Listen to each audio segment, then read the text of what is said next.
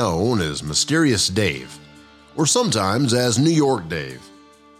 During his lifetime, he became noted for many professions in the Old West as a horse thief, buffalo hunter, train and stagecoach robber, law officer, prospector, farmer, gambler, and hotel employee.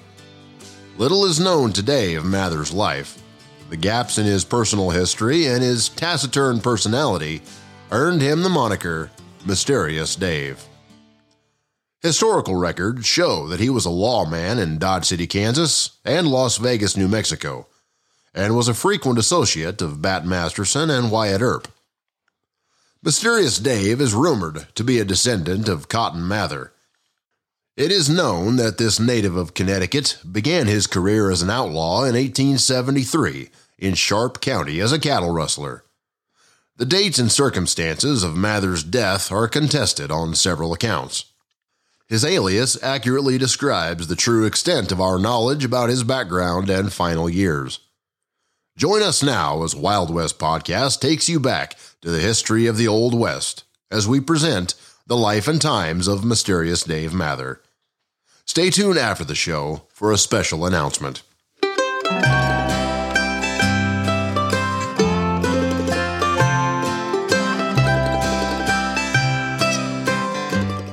Mather was born in Deep River, Connecticut, then Saybrook, Connecticut, on August 10, 1851, the first son of Captain Ulysses W. Mather and Lydia Mather.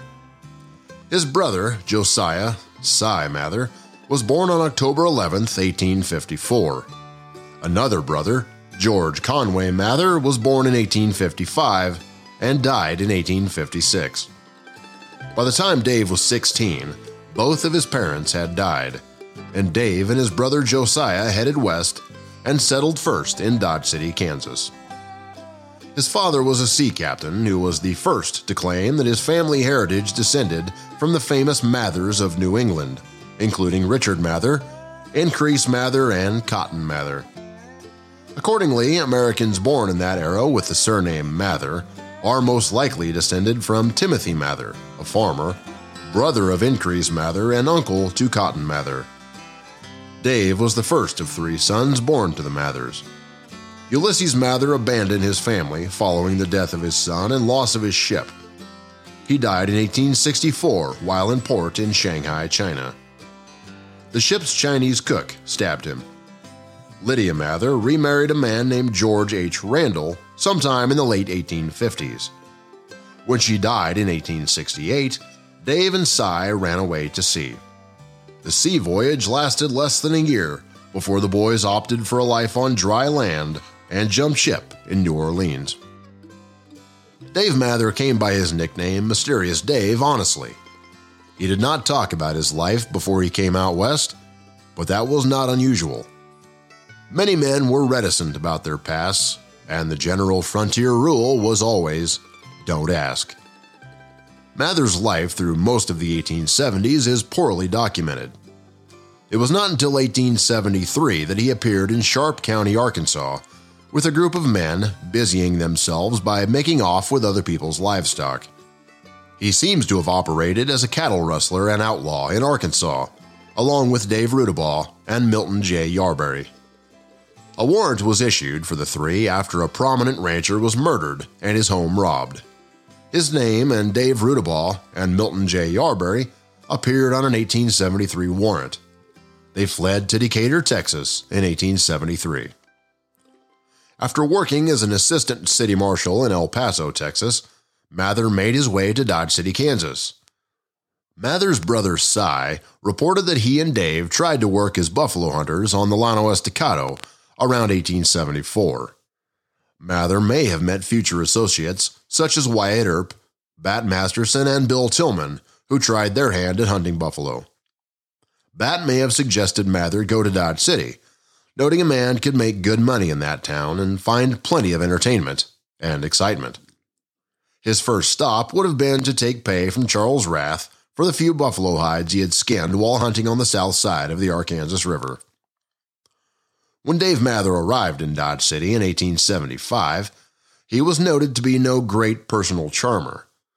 He had a slender build, dark complexion, brooding eyes, and what some might call a killer mustache. Some even say that in his manners and conduct, Mather greatly resembled Doc Holliday in his antisocial ways. Beeson, the owner of the Long Branch Saloon, once said of Mather's character, "They called him mysterious because he would not talk. If a stranger would ask a question, Dave would look at him, turn on his heel, and walk off."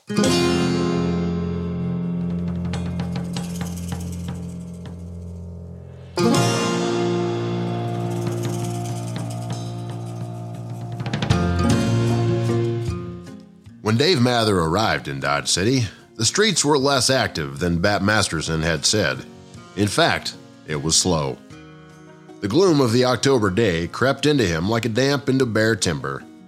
It seeped into his pores, traveling to his temperament and making him somewhat irritable. Then, without warning, a blanket of gray clouds came in over Dodge. A steady rain poured down on him like a mist in chaotic directions. The downpour was thick enough to soak his hat and muddy his boots. He had to take refuge and found the place closest to him called the Lady Gay Saloon. He rested his hand on the rough paintwork that coated the door and pushed them ever so slightly. The hinges squeal as though they were a warning, but a festive crowd silenced the door's plea. The laughter inside overpowered the piano player in the corner of the room. Loud conversation swirled in a dirty cloud of cigar smoke. He could smell a stagnant stench of tobacco, hiding within the collaboration of entangled odors. He walked by the faro table and caught a sharp sting of stale beer and body odor. He looked quickly around the room to find a resting place, found the darkest corner of the room, pulled up a chair. He waited to place his order and thought, "This is my kind of place." Then the bartender yelled at him from across the bar. "What'll it be, mister?" he asked. "I'll take a bottle of your finest," Dave replied. The bartender then looked at him. He held a fake smile as if the bartender had something else to say. "Well, buddy, you're not going to get any service in here until you check those guns," explained the bartender. "Now hand them over."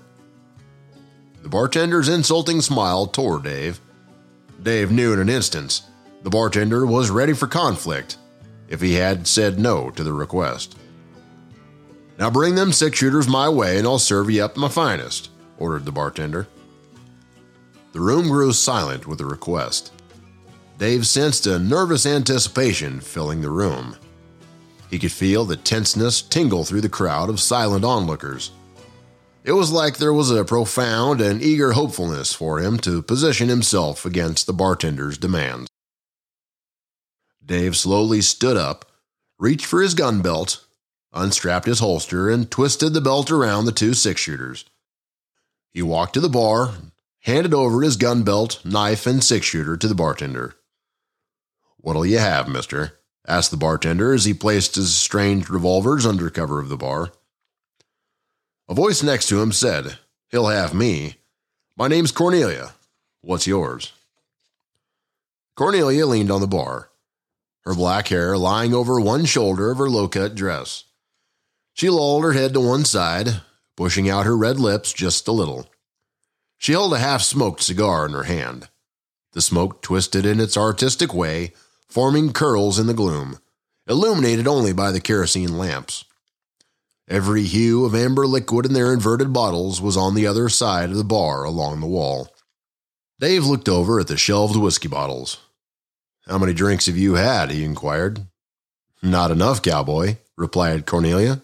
"How about another?"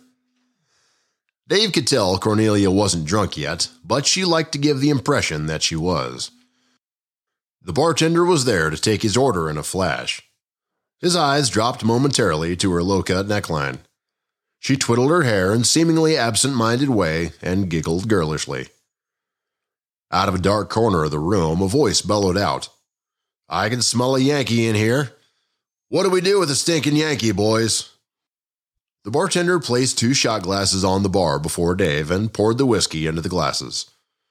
"Don't mind him," said the bartender. "His name's Rebel, and he thinks we still have a war going on." The floor screeched with the movement of a chair. Dave turned around, put his back to the bar, and watched as a man named Rebel approached him from the dark corner of the room. The approaching man's face was mottled crimson. His eyes popped, and his tree-trunk neck strained. His words were spat out with ferocity and rapidity. Without whipping the spit from his ashen face, he leaned closer, perfectly composed, and uttered 4 words. "I don't like Yankees." His fuse simmered and fizzed like a firework in a chill autumn breeze, and then he exploded with unrestrained fury. Dave remained as still as a cadaver, unblinking against his onslaught. Then, with barely concealed smirk, Rebel turned on his heels, and from above his head, Dave saw the flash of a blade as his arm swung downward. A sudden gush of pain jolted throughout Dave's body. His stomach ached. He could feel his arms lose tension and his legs begin to weaken. "You'll not get the better of me," he shouted as he felt his knees hitting the sawdusted wooden floor. Dave looked up. His tongue was soaked in the taste of blood, bruised and winded, his stomach in agony. Dave grabbed the foot of the Rebel and pulled him to the floor. Dave's head pounded in pain when he brought his fist to the Rebel's face, snapping his nose into a grotesquerie.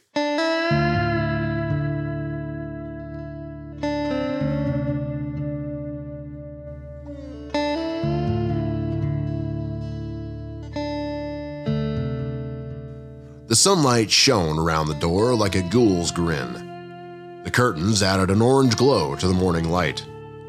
The world was as silent as it had ended in the night. It was a new morning, sinner and saint, just like Dave imagined it. Pain. Severe pain. Then it hit him like a sledgehammer to the stomach. The unpleasant pain had a warmth to it, eating harshly into his midsection. There's nausea, too, just enough to make him clench his fists on both sides of the bed. He thought, "I've often prided myself in ignoring pain and rocking on regardless, but this was impossible." The pain owned him. It dominated every thought and controlled every action. Slowly and reluctantly, he uncovered his face. Dave blinked, closed his eyes, and blinked again. Streaks of sunlight penetrate the window and blind him. Then he saw a shadow of a figure move across the room. "Good morning, I'm Dr. McCarty," the shadowy figure said. Dave slightly pulled his head up to see the person who spoke to him. The doctor had the posture of a soldier. Every action he took was precise and purposeful. "Where am I and how did I get here?" Dave asked. McCarty did not reply. He smiled coldly and distantly. McCarty began the examination. He gave commands rather than requests. When the prodding was over, Dave dropped his eyes to the covers in anticipation of the doctor speaking to him. But when Dave raised his head again, the room was quite empty. Dave's hand stretched over the cold linen like an infant searching for a comforting toy, and closed on the thick, itchy fabric. He was alone before the doctor entered, but now he felt ever more so. The walls seemed far away, and Dave felt trapped, woozy, and severely drugged.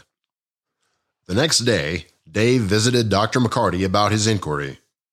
Physician Thomas L. McCarty gave Dave a 50% chance of surviving. Dr. McCarty established his first office in H.G. Springer's drugstore. Subsequently, he formed an association with the post surgeon at Fort Dodge, Dr. Tremaine, and the two practiced together for 7 years. The Buffalo Hunters supplied much of their business. Dr. McCarty became friends with Dave after carrying him into the Great Western Hotel lobby. Dave felt beholden to the doctor for saving his life, and from then on he became Dr. McCarty's benefactor. Supposedly, Mather could not pay his bill because times were hard. Instead, Dave brought McCarty whatever customers he could round up, usually a fellow gambler who did not need medical attention. "Doc, this man wants an examination, about $5 worth," Mather would tell McCarty. The patient always paid without complaint. "It wasn't ethical," McCarty allegedly recalled, "but I really needed the money." After he recovered, he hung around, gambled, and was frequently recruited to ride with posses after one criminal or another.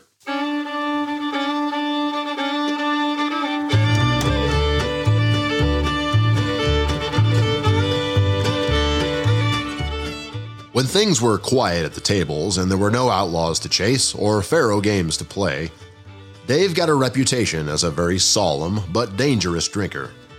Dave liked to sit by himself in the local saloons, across the street from an in-hung town fire bell.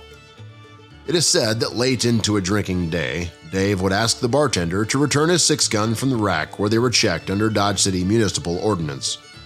He would then step to the door and take a shot at the fire bell. When he could no longer make it ring, he figured he was drunk and would head for home. Because Mather was a solitary man with quirky habits, he made an easy target for would-be pranksters. One night, while Dave drank heavily in the back room of a saloon, the bartender loaded Dave's weapons with blanks. When Dave tried to ring the bell, nothing happened, so he got on his horse and headed home. Spotting a coyote on the trail, he aimed, fired, and nothing happened. It was a good while before Dave took another drink. It is rumored that Mather's gun had misfired while drinking heavily one night in a Dodge City saloon and killed a dog. Dave was arrested for firing his weapon in the city limits and claimed the dog should have jumped out of harm's way. However, the jury decided that the dog died by a bullet fired from a gun in the hands of Dave Mather, better known as Mysterious Dave, and that the shooting was justified, as any dog should understand better than to go to sleep in a Dodge City saloon. It is not known what Mather thought of this tall tale. Dodge achieved its most significant notoriety as a gunman's town during the cattle drive period from 1876 to 1878. Sensationalists at the time depicted Dodge City as a seething cauldron of violence, where the only law was the law of the gun, and a man for breakfast was commonplace. That is, considering the large number of characters in town with leather-slapping reputations. There was remarkably little gunplay. In June, the Globe proudly announced, 3 dance halls in full blast on the south side, stables jammed full, hundreds of cowboys perambulate daily, but 2 cases in police court. Who says we aren't a moral city? Eddie Foy agreed. The majority of days passed rather peacefully in Dodge, with no killings and few fights.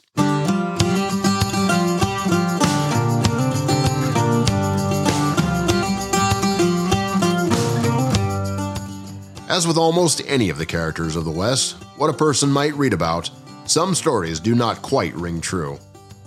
A person always has to use some judgment in deciding which ones to accept. There is an undocumented story about Dave Mather that may or may not be true, but it is fun to believe might have happened. This is when an evangelist came to town to hold a tent revival in Dodge City, while Dave served as an officer. It was Mather's religious salvation. A preacher by the name of Johnson was in town on a mission to convert the wickedest man there. The townsmen decided that Mather had earned the honor.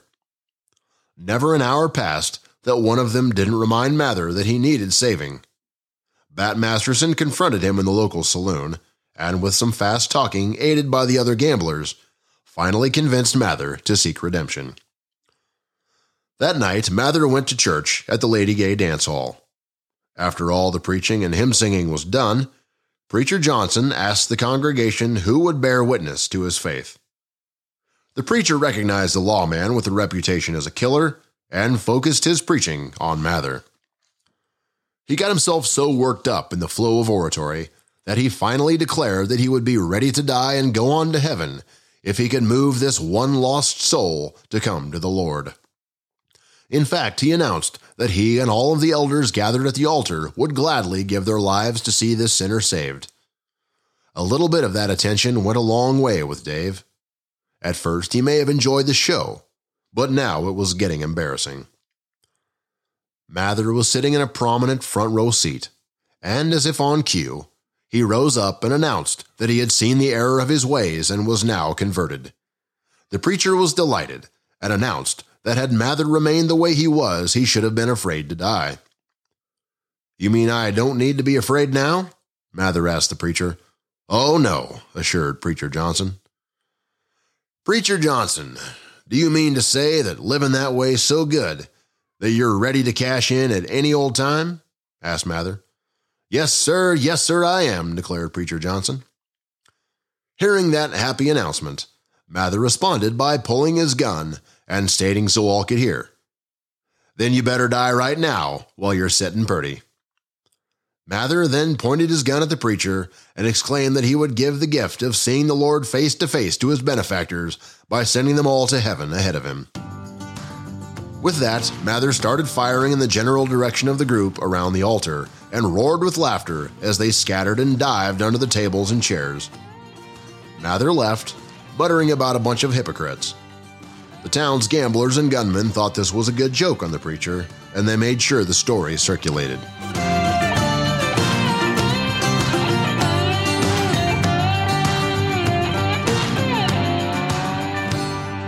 A story was also told about Mather and Wyatt Earp traveling to Texas with a scheme to sell phony gold bricks. The ruse took place in 1878, as they were caught selling fake gold bars to gullible citizens in Mobeetie. The two claimed that the bricks were from a lost mine dating back to the days of the conquistadors. Unfortunately, before they could get far with their scam, they were run out of town by a lawman named Jim McIntyre. While in Mobeetie, near Fort Elliott in the Texas Panhandle, Mather reputedly killed a man following a quarrel.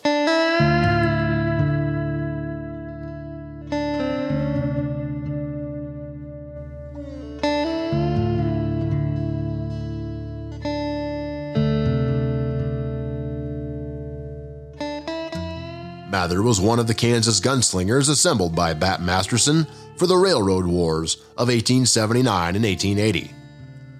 The Atchison, Topeka, and Santa Fe Railroad competed with the Denver and Rio Grande for the rights to build a track through two disputed areas. Masterson also enlisted the help of J.H. Doc Holliday to find recruits. Among the 60 or so hired were two gunfighters with the colorful names of Dirty Dave Rudabaugh and gunman Ben Thompson, reported to be a personal friend of Masterson. In addition, Holliday tried to recruit his friend, entertainer Eddie Foy, who declined because he couldn't hit anything with a gun. On March 25, 1879, the Ford County Globe reported, "Last Thursday evening, Sheriff Masterson received a telegram from officers of the Atchison, Topeka, and Santa Fe Railroad at Canyon City, asking if they could bring a posse of men to assist in defending the workmen on that road from the attacks of the Denver and Rio Grande men, who were again endeavoring to capture the long-contested pass through the canyon." Masterson and Deputy Duffy immediately opened a recruiting office, and before the train arrived Friday morning, had enrolled a company of 33 men. They all boarded the morning train, armed to the teeth. Sheriff Masterson, in command, started for the scene of the hostilities. The Denver News of Wednesday published an item to the effect that trouble is again brewing between the Atchison, Topeka, and Santa Fe folks and the DNRG road with regard to the right-of-way through the Grand Canyon of the Arkansas. Litigation has been pending several months, and the news declares that the Rio Grande people want to break the recently entered into lease, and if the decision of the U.S. court is in their favor, they will hold the canyon. The Santa Fe folks are arming their men with weapons and making every arrangement to repel with force any attempt of the Rio Grande people to take possession of the canyon upon order of the court. On Saturday last, a train left the end of Santa Fe tracks for Grand Canyon loaded with provisions, tents, and a force of men, ostensibly laborers. Since that time until yesterday, a number of cases of ammunition were sent after the men, and the intent of this action is clearly plain. The whole proceeding has been conducted with great secrecy, and to keep knowledge of it from the Rio Grande men, a new force of employees was put in charge of the trains. If the decision of the Supreme Court is in favor of the Rio Grande, the managers of the road are going to take possession of the canyon. They had little experience in holdout against an armed Santa Fe force some time ago, and stood the siege pretty well. General Palmer is at Colorado Springs, aware of every move taken by the Santa Fe people, though they are carrying them on so secretly.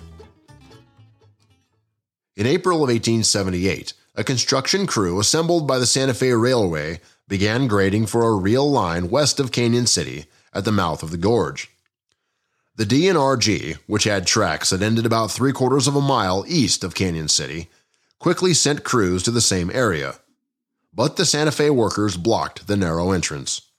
The blocking of access to the gorge was to be the first round in a 2-year struggle of the Royal Gorge War. The Rio Grande, a Colorado concern, was financially weak compared to the powerful Kansas line, and the war for the Royal Gorge drained off a great deal of capital. In December 1878, under pressure from his bondholders, General Palmer was forced to lease his road to Santa Fe for 30 years. It appeared then that the war was over and that Santa Fe had won. But in March 1879, Palmer reopened the fights in the courts, claiming that Santa Fe had broken the terms of its lease. At the same time, he dispatched squads of armed men to fortifications he had built overlooking the gorge. The Santa Fe rearmed its work crews and imported professional fighters to protect its holdings. The war was on again. While lawyers argued both sides in court, armed men hired by Santa Fe took control of the Rio Grande stations from Denver to Canyon City. Some sources allege Santa Fe used its political influence to obtain a U.S. Marshal's appointment for Masterson so he could legally defend their property. The Santa Fe put Bat Masterson in charge of Pueblo's railroad station and roundhouse. The location was a strategic one. It controlled the tracks leading north toward Denver and west toward Royal Gorge. On June 10, 1879, Judge Thomas M. Bowen of the 4th Judicial Court issued a writ enjoining Santa Fe from exercising control over the Denver and Rio Grande. The sheriffs of the counties through which Santa Fe tracks ran were then ordered to take possession of any property being held by the Santa Fe. On the morning of June 1st, the sheriffs, backed by the Denver and Rio Grande gunmen, carried out the court order with military precision. At Denver, the offices of the Santa Fe were an easy target and quickly surrendered. The going was tougher in Colorado Springs, where fierce fighting broke out. That garrison fell to Palmer's superior force also. The one Santa Fe garrison that refused to fall was the one at Pueblo, commanded by Bat Masterson.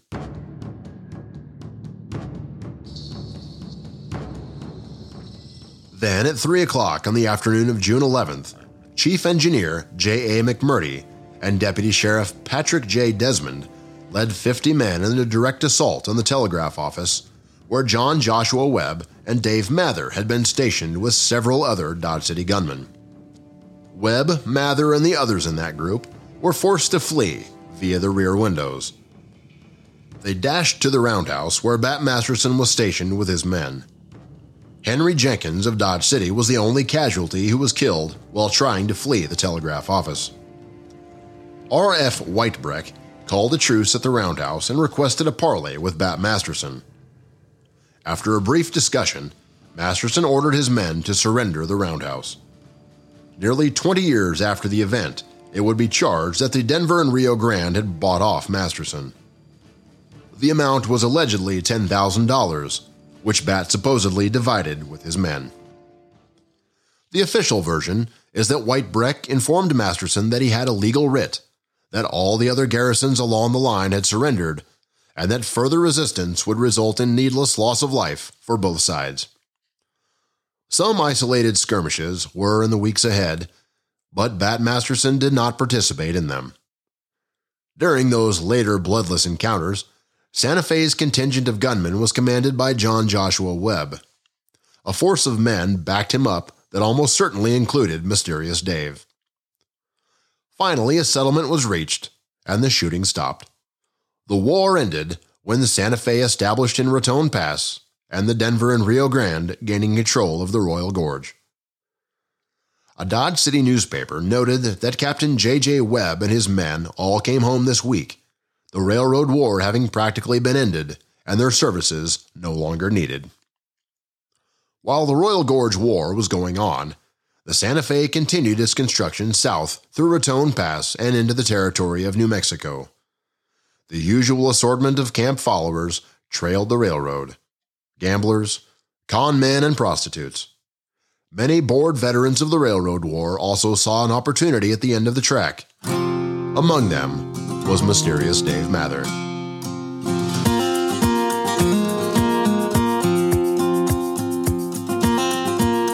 And now for our special announcement. On February 18th, Wild West Podcast will interview Keith Wondra, the curator at Boot Hill Museum, on the topic of saloons in the beautiful bibulous Babylon of the frontier, a history of Dodge City saloons from 1872 to 1886. You can also attend the Coffee with the Curator session at Boot Hill Museum on February 14th at 9 a.m. This Coffee with the Curator session will be held in the newly renovated Great Western Hotel. Topics for the presentation will include Prohibition and Temperance, the Saloon War of 1883, and the fires of 1885 to 1886. So come out and join Keith Wondra at Boot Hill Museum on Valentine's Day, February 14th, or join us at Wild West Podcast on February 18th for this special presentation. That's it for now. Remember to check out our Wild West Podcast shows on iTunes Podcast or wildwestpodcast.buzzsprout.com. You can also catch us on Facebook at facebook.com/wildwestpodcast or on our YouTube channel at Wild West Podcast, Mike King YouTube. So make sure you subscribe to our shows listed at the end of the descriptive text of this podcast to receive notification on all new episodes. Thanks for listening to our podcast. If you have any comments or would like to add to any of our series, you can write us at wildwestpodcast@gmail.com. We will share your thoughts as they apply to future episodes. Join us next time as we continue with Part 2, Mysterious Dave, The Las Vegas Years.